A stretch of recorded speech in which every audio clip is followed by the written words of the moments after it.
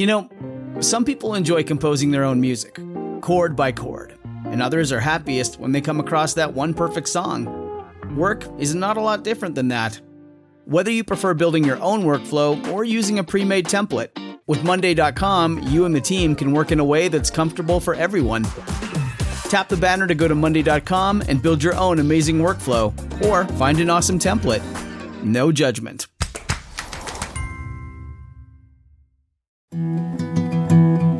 A science story, huh? These NYU scientists, I felt really right. I was so and I just thought, well, I had figured it out. It was that golden moment. Because science was on my side.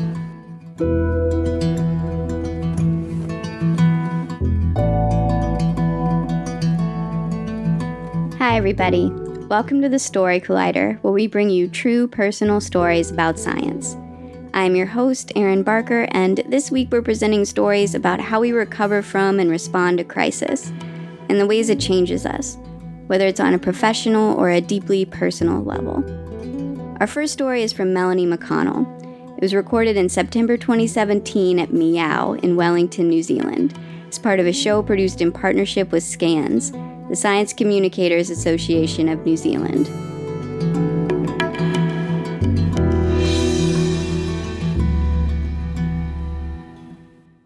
I want to tell you a story about a conference. So I'm at a cancer research conference. It's a pretty standard conference. There's a hotel room. The curtains are pulled so that you can't see the beautiful day outside. We're all sitting on uncomfortable chairs. We've been out to get our coffee and we're coming back with our coffees. And I noticed that the room is filling up. There's a lot more people at this session than had been at the previous session. And that's great because my research is being presented in this session. And I must be famous because people are coming to hear what my team is saying. And I noticed that the people coming into the room are wearing suits. They're mostly middle-aged and older men, and they're all wearing suits. So they're not a scientist. And I thought, oh, the doctors are here. And we sit down, and my team member, she stands up and she says, I'd really like to thank the organisers for the opportunity to talk to you today. We're going to talk about the work we've been doing on the role that high-dose vitamin C might affect cancer therapy. And at this stage, I kind of turned and I glanced at the doctors, and there was this row of grim, stony-faced, antagonistic people just bristling at her. And my heart just sank. I mean, what an audience is that if you want to be famous? But I guess, to be honest, I wasn't surprised at that reaction. So if we go back a couple of years, my research group has been focused for a number of years now on trying to understand why cancer cells, and especially brain cancer cells, don't die when you hit them. You can give them chemo, you can give them radiation, they do not fall over. And if we could understand why that happened, then we can design some tricks to pull the rug out from under them, and then we could actually make life better for people with cancer and for their families. And so I was in my office one day, and my colleague, I'm going to call her Dr. P, some of you might know her, she came in and she said to me, what do you know about vitamin C? And I said, oh, scurvy, because I'm kind of a smart aleck. And she said, no, vitamin C for cancer. And I said, for cancer? Huh? So it turns out a really good friend of hers had been diagnosed with a really nasty cancer, and conventional medicine couldn't offer him anything. And so he had decided he was going to investigate some of the alternative therapies, and he wanted to use an infusion of high-dose vitamin C. And so we decided to figure out, would that be any good? Now, I'm an open-minded person. I'm happy with the idea that some of these alternative and these complementary therapies may have some mechanistic basis through which they might actually work. That's an entirely possible thing in my universe. Acupuncture is a really good example. Acupuncture has been tested for a whole bunch of things, and sometimes it works. And we're building a body of evidence that looks at the biomechanical effect of sticking a needle in and twisting it. And we can see that that changes the way the cells and the tissues react and interact with each other. So we can start to see how acupuncture is working. And then there's things like Rescue Remedy. I love Rescue Remedy. I don't know if it's the flower essences or it's the brandy that you infuse the flowers in, or maybe it's just the placebo effect, but I really like Rescue Remedy. I should probably have had some. I'm kind of... Now, I know that puts me at odds with very many of my medical and my biomedical colleagues who would call acupuncture quackery, and we're not even going to go with the flower essences with many of my colleagues. So we start to find out about high-dose vitamin C and cancer. And so where do you start? You ask Google. Google's great. So what Google told us was that vitamin C can cure cancer, and it can cure influenza, and it can cure Ebola.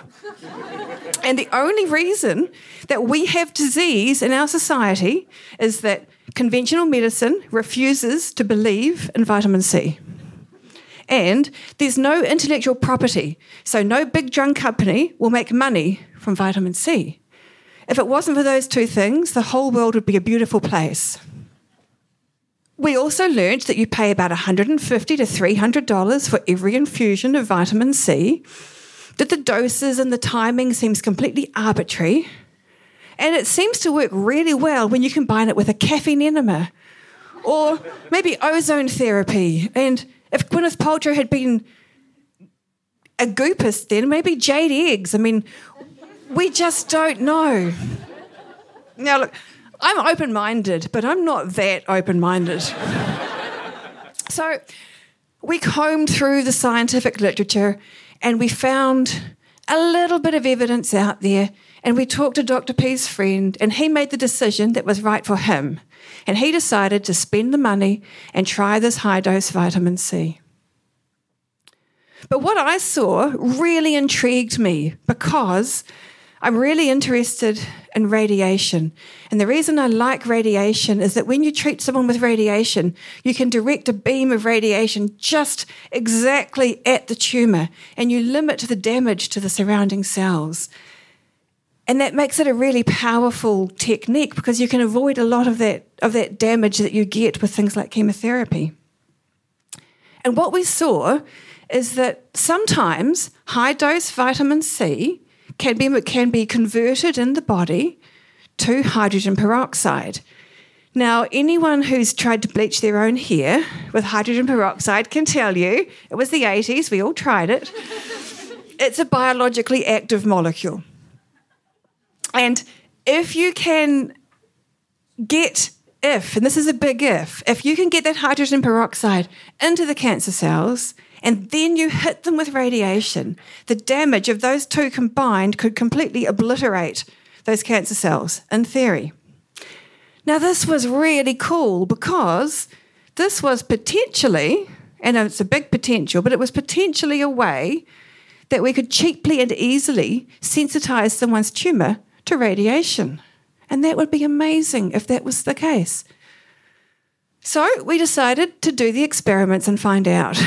Now, it takes a while to build up the evidence base, and we persevered away for months. And finally, we had some data, and the data backed up this idea that, yes, we could take brain cancer cells in a dish, we could give them high-dose vitamin C, turned into peroxide, hit them with radiation, kaboom. Like, we really killed these brain cancer cells. And we were pretty excited. We thought the science was good. We wrote up the paper. We sent it off for publication. Our institutions made a press release. That press release must have landed in a very slow news cycle because it got picked up all over the world.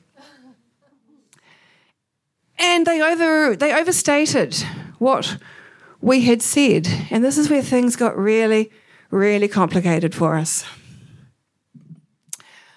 So at this stage, I should say that some people have been very supportive and some funders have been supportive, and we're really grateful to them for that. But not everybody has supported this research. So the quack-busting science bloggers got involved. So we were adding to the hysteria around vitamin C and cancer, while at the same time inducing a collective yawn in the scientific community. Not going to Google my own work again. It was really traumatic. Our interactions with our oncology colleagues changed. They thought we'd gone completely mad. We'd joined this lunatic fringe of the vitamin C purveyors. They could see no reason why this should work, and they just hated what we were doing. They wanted nothing to do with it. We talked to the alternative medicine community, and they hated what we were doing.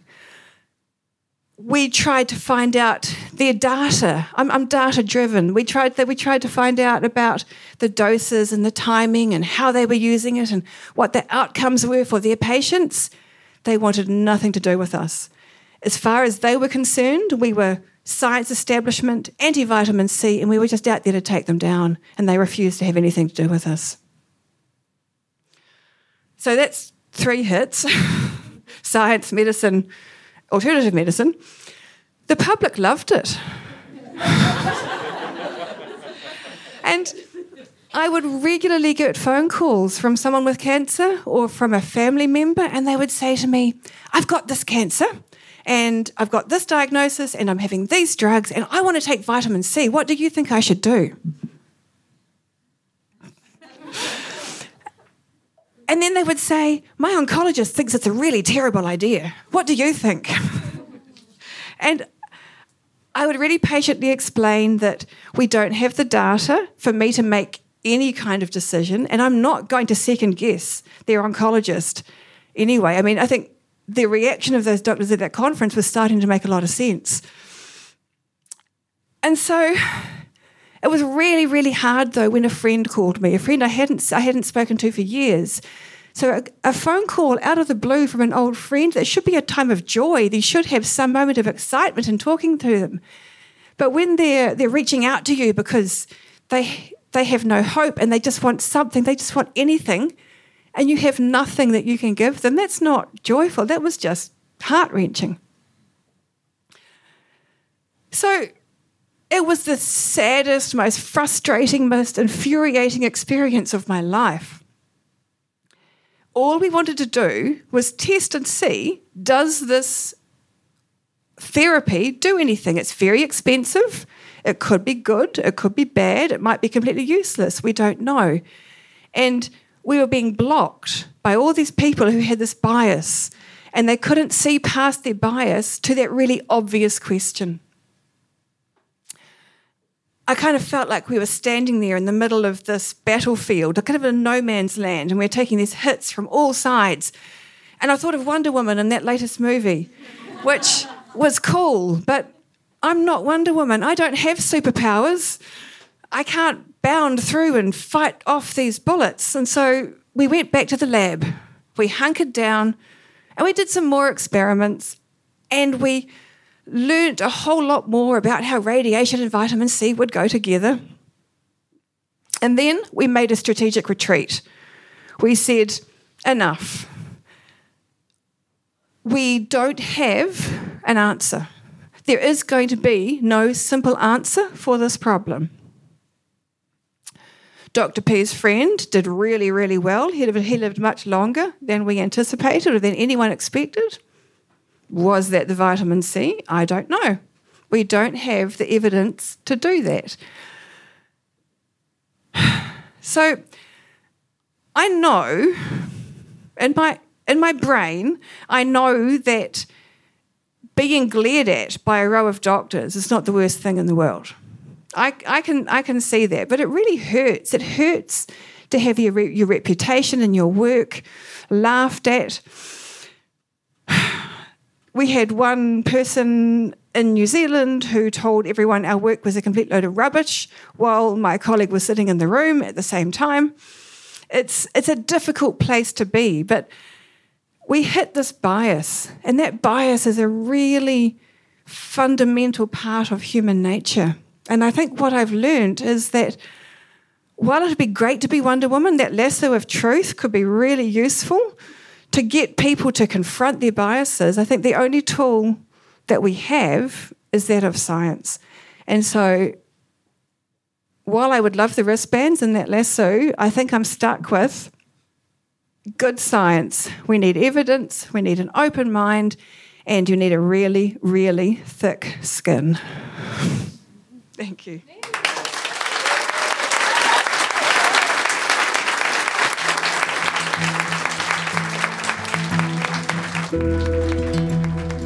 That was Melanie McConnell. Melanie has studied pediatric brain, breast, and skin cancers, all to better understand the intricate process of gene regulation. After establishing the Cancer Stem Cell Program at the Malligan Institute of Medical Research, she joined the School of Biological Sciences at Victoria University of Wellington. In her real life, she is married to Richard, is mom to 2 girls, and spends her time with them and the dog, making compost and tending to the weeds in her veg garden. If, like Melanie, you're one of our Kiwi listeners, stay tuned this year for more Story Collider shows in Wellington. You can follow us on Facebook and Twitter or subscribe to our newsletter at storycollider.org to stay updated. Before we move on to our second story today, I just want to warn you that this story does contain some descriptions of sexual assault that may be disturbing for some listeners. That said, it's an extremely powerful story, and it's actually at times a pretty funny story too, so I hope that you will listen. This story is from Mo Culberson. It was recorded in October 2017 at the Highland Inn Ballroom in Atlanta, Georgia. The theme that night was identity.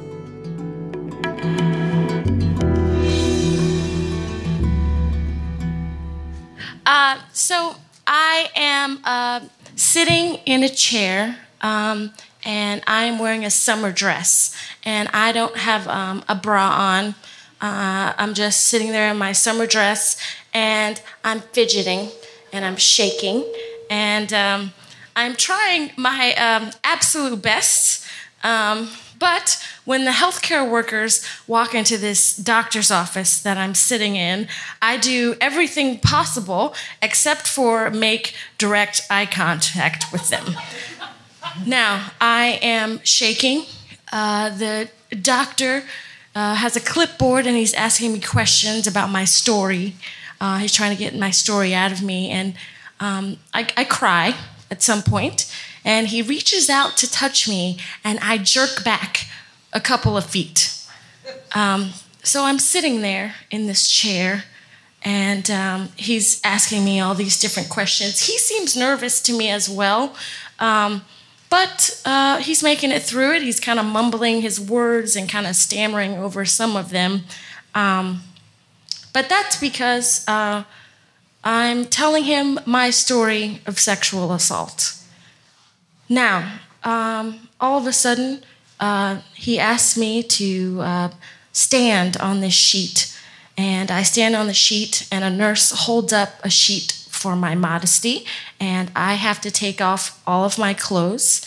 And as I'm taking off all of my different clothes, my shoes, my panties, my dress, different parts are being placed into bags and then sealed, and then handled very carefully with gloved hands. Now then they hand me the hospital gown, and I've got to put the hospital gown on behind the sheet. And I put the hospital gown on, and I'm still a little shaky, but finally they ask me to sit on the exam table. And I sit on the exam table, and I start to breathe a sigh of relief.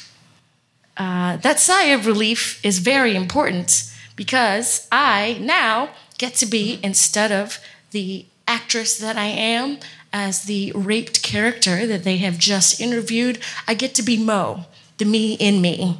I work as a standardized patient. If you don't know what a standardized patient is, that is people who pretend to be sick, crazy, whatever, for doctors in training. So I'm on the exam table, and I'm sitting there, finally kind of relaxing, because I get to be more of the me in me, because the story part is over. However, the me in me is actually a sexual assault victim, survivor, I think is what you're supposed to call it now. I will tell you, back when this happened to me, I had absolutely no chance at justice. And I definitely remember them telling me my character searched for her cell phone. When this happened to me, I hadn't even seen a cell phone in real life yet. So I didn't even know what they looked like. But I will tell you, she definitely had a better chance at justice than I did. I remember being very scared and running through a forest and getting all scratched up and hearing cars and being like, that's got to be a street or a highway, and running towards it. And I got really lucky because when I'm stumbling through this forest at nighttime, a police cop cruiser friend of mine he happened to come by, and he thankfully let me fall into the back of his police cruiser and bleed and cry while he drove me back to campus. Now, we had a moment because he did ask me if I wanted to go to a hospital and report it. Now, I definitely didn't report what happened to me, but he did ask me if I wanted to report it, and I laughed at him. And I said, I might be the one that's drunk, but you're the one who sounds crazy. Luckily, he took that comment all in stride, but that's the last he mentioned of it. But I knew there was no way for me to get justice because I was an underage Black girl in a small town in Mississippi. And he drove me back to town. But back in the simulation, my job is to teach doctors in training how to deal with this, how to take a history and do a pelvic exam and handle a rape kit. Now, if you have never seen a rape kit before, I will tell you, before this particular simulation, I also had never seen a rape kit before, and I will tell you, it has way too many parts. There is a moment where I am on the exam table and there are styrofoam cups with Q-tips sticking out, labeled with different places that they have swabbed on me, and there's little slides they're supposed to swab, and then those are supposed to be sealed and labeled again with those carefully gloved hands and signed multiple times to make sure there's no tampering. And I'm telling you, it's just way too much stuff. Way more stuff than you ever wanted to know about. But I will tell you, the me in me, Mo, one of the things that I did find out after being a sexual assault victim, survivor, whatever it's called, I will tell you, one of the things that I did find out is that you and I, if you are ever happen to be in my shoes, you lose all of your modesty. When I say you lose all of your modesty, I mean I could change clothes completely. I could strip all the way down with you, your grandmother, and the queen all in the same room, no problem. Now, that modesty thing has been an issue, so what I generally try to do is I generally try to look around for other ladies to find out what the modesty level is supposed to be. It's a little hard for me because I hang out with a lot of theater ladies, and they are not the most modest people I know. But I will tell you, I take my cues from the other people around me. But lacking that modesty has helped me because I have done these simulations before where new doctors in training are doing pelvic exams for the first time. So I'm generally sitting on an exam table in a room filled with 20 to 30 soon to be or already are doctors, and I am getting a full breast exam and a pelvic exam. And then they all stand up, and I actually encourage this from all to get into a little kindergarten line and go one by one in front of the exam table and then look down and look and see their first or second real life cervix ever. By the way, I haven't seen my cervix, but I assume it's amazing because sometimes they say thank you. But I will tell you this. They say thank you, but the problem that I have with that moment of all of the folks going by is that I can't stay awake. I keep falling asleep during this part. Now, because I have the kind of background that I do being a survivor, that means that I have a lot of anxiety. I have a real hard time sleeping. Now, sometimes in the beginning, it was a lot of flashbacks and stuff. But after you get over all of that stuff, then all of the dreams are like regular, normal human crap.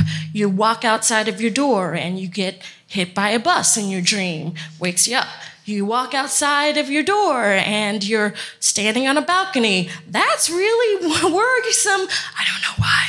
Wakes you up. You think about a loved one or a friend or something in danger who's totally not in danger, but in your brain they are. So that wakes you up. So you don't get a lot of sleep.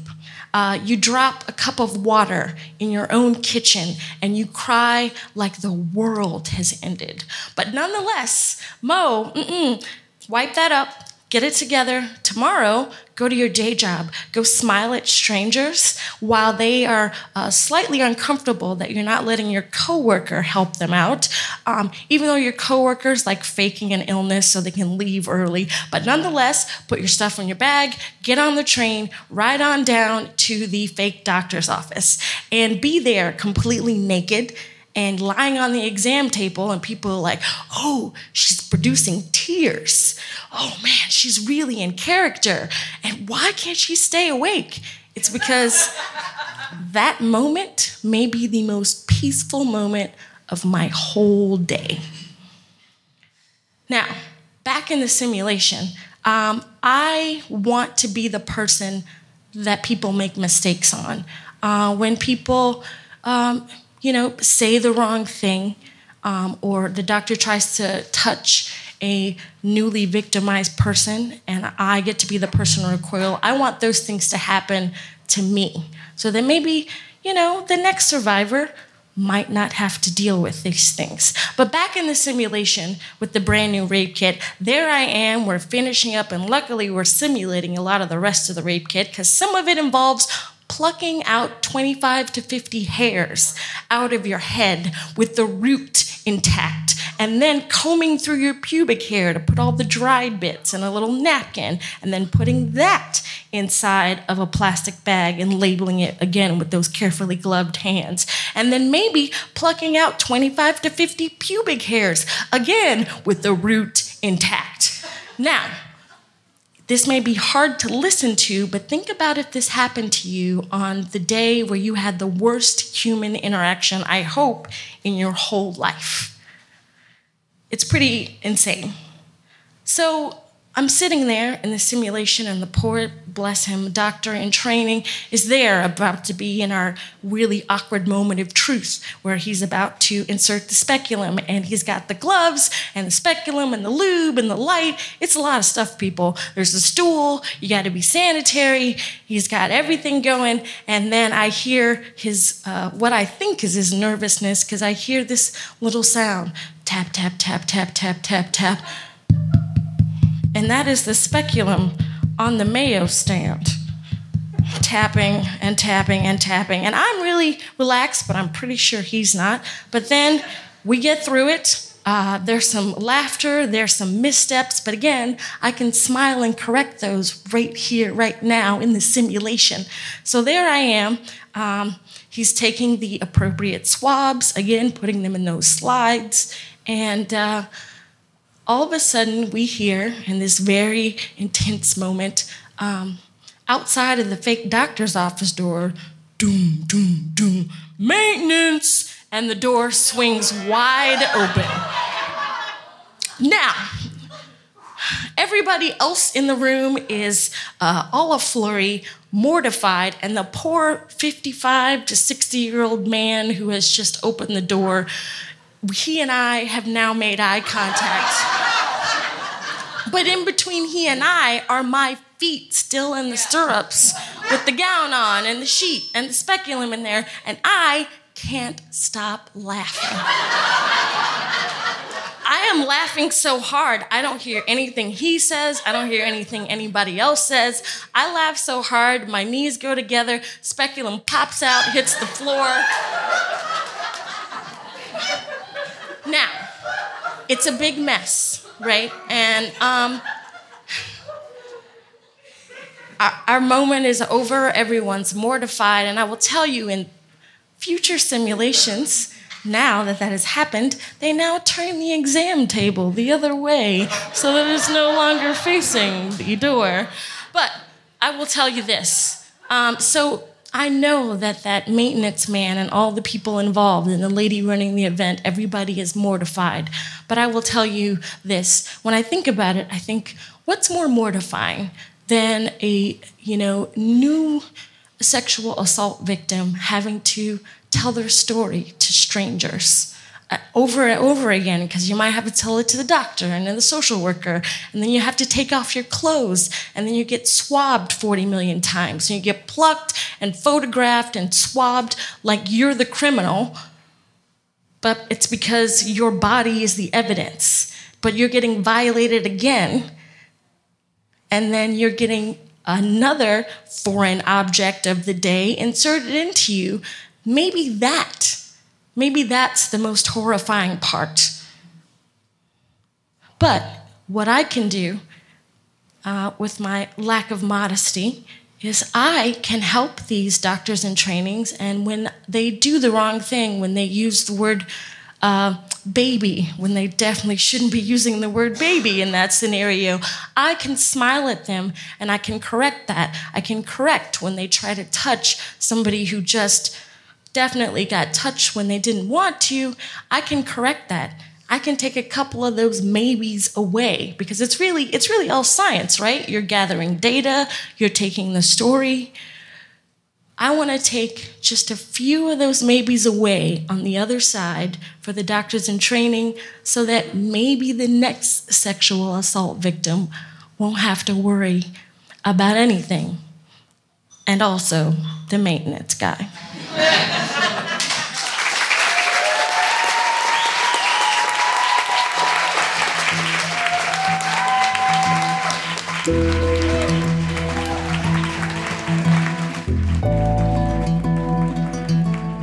That was Mo Culberson. Mo is a writer, storyteller, and performer who earned her degree in theatrical design and technology in English from the University of Mississippi, and has written for the Atlanta Fringe Festival, the Working Title Playwrights 24-Hour Play Festival, and Emory University's Brave New Works.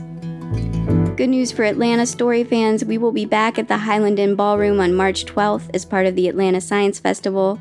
Find out more at storycollider.org. If you enjoyed today's story or are a fan of the podcast, please consider subscribing or writing us a review on iTunes. It helps us climb the rankings, and that helps new listeners find the podcast, and we really want to share these stories with as wide an audience as possible. Story Collider is grateful for the support of the Tiffany & Co. Foundation and of Science Sandbox, a Simons Foundation initiative dedicated to engaging everyone with the process of science. The Story Collider is directed by Liz Neely and me, Erin Barker, with help from our amazing staff and volunteers. The stories featured in today's podcast were from shows produced by me, Erin Barker, as well as Liz Neely, Mesa Salida, and Kelly Vinyl, with help from Emma Yarborough. The podcast is produced by Zoe Saunders, and the theme music is by Ghost. Special thanks to Meow and the Highland Inn Ballroom for hosting these shows, and to survivors of all kinds for having the strength to use their experience and knowledge to help and inspire others. Thanks for listening.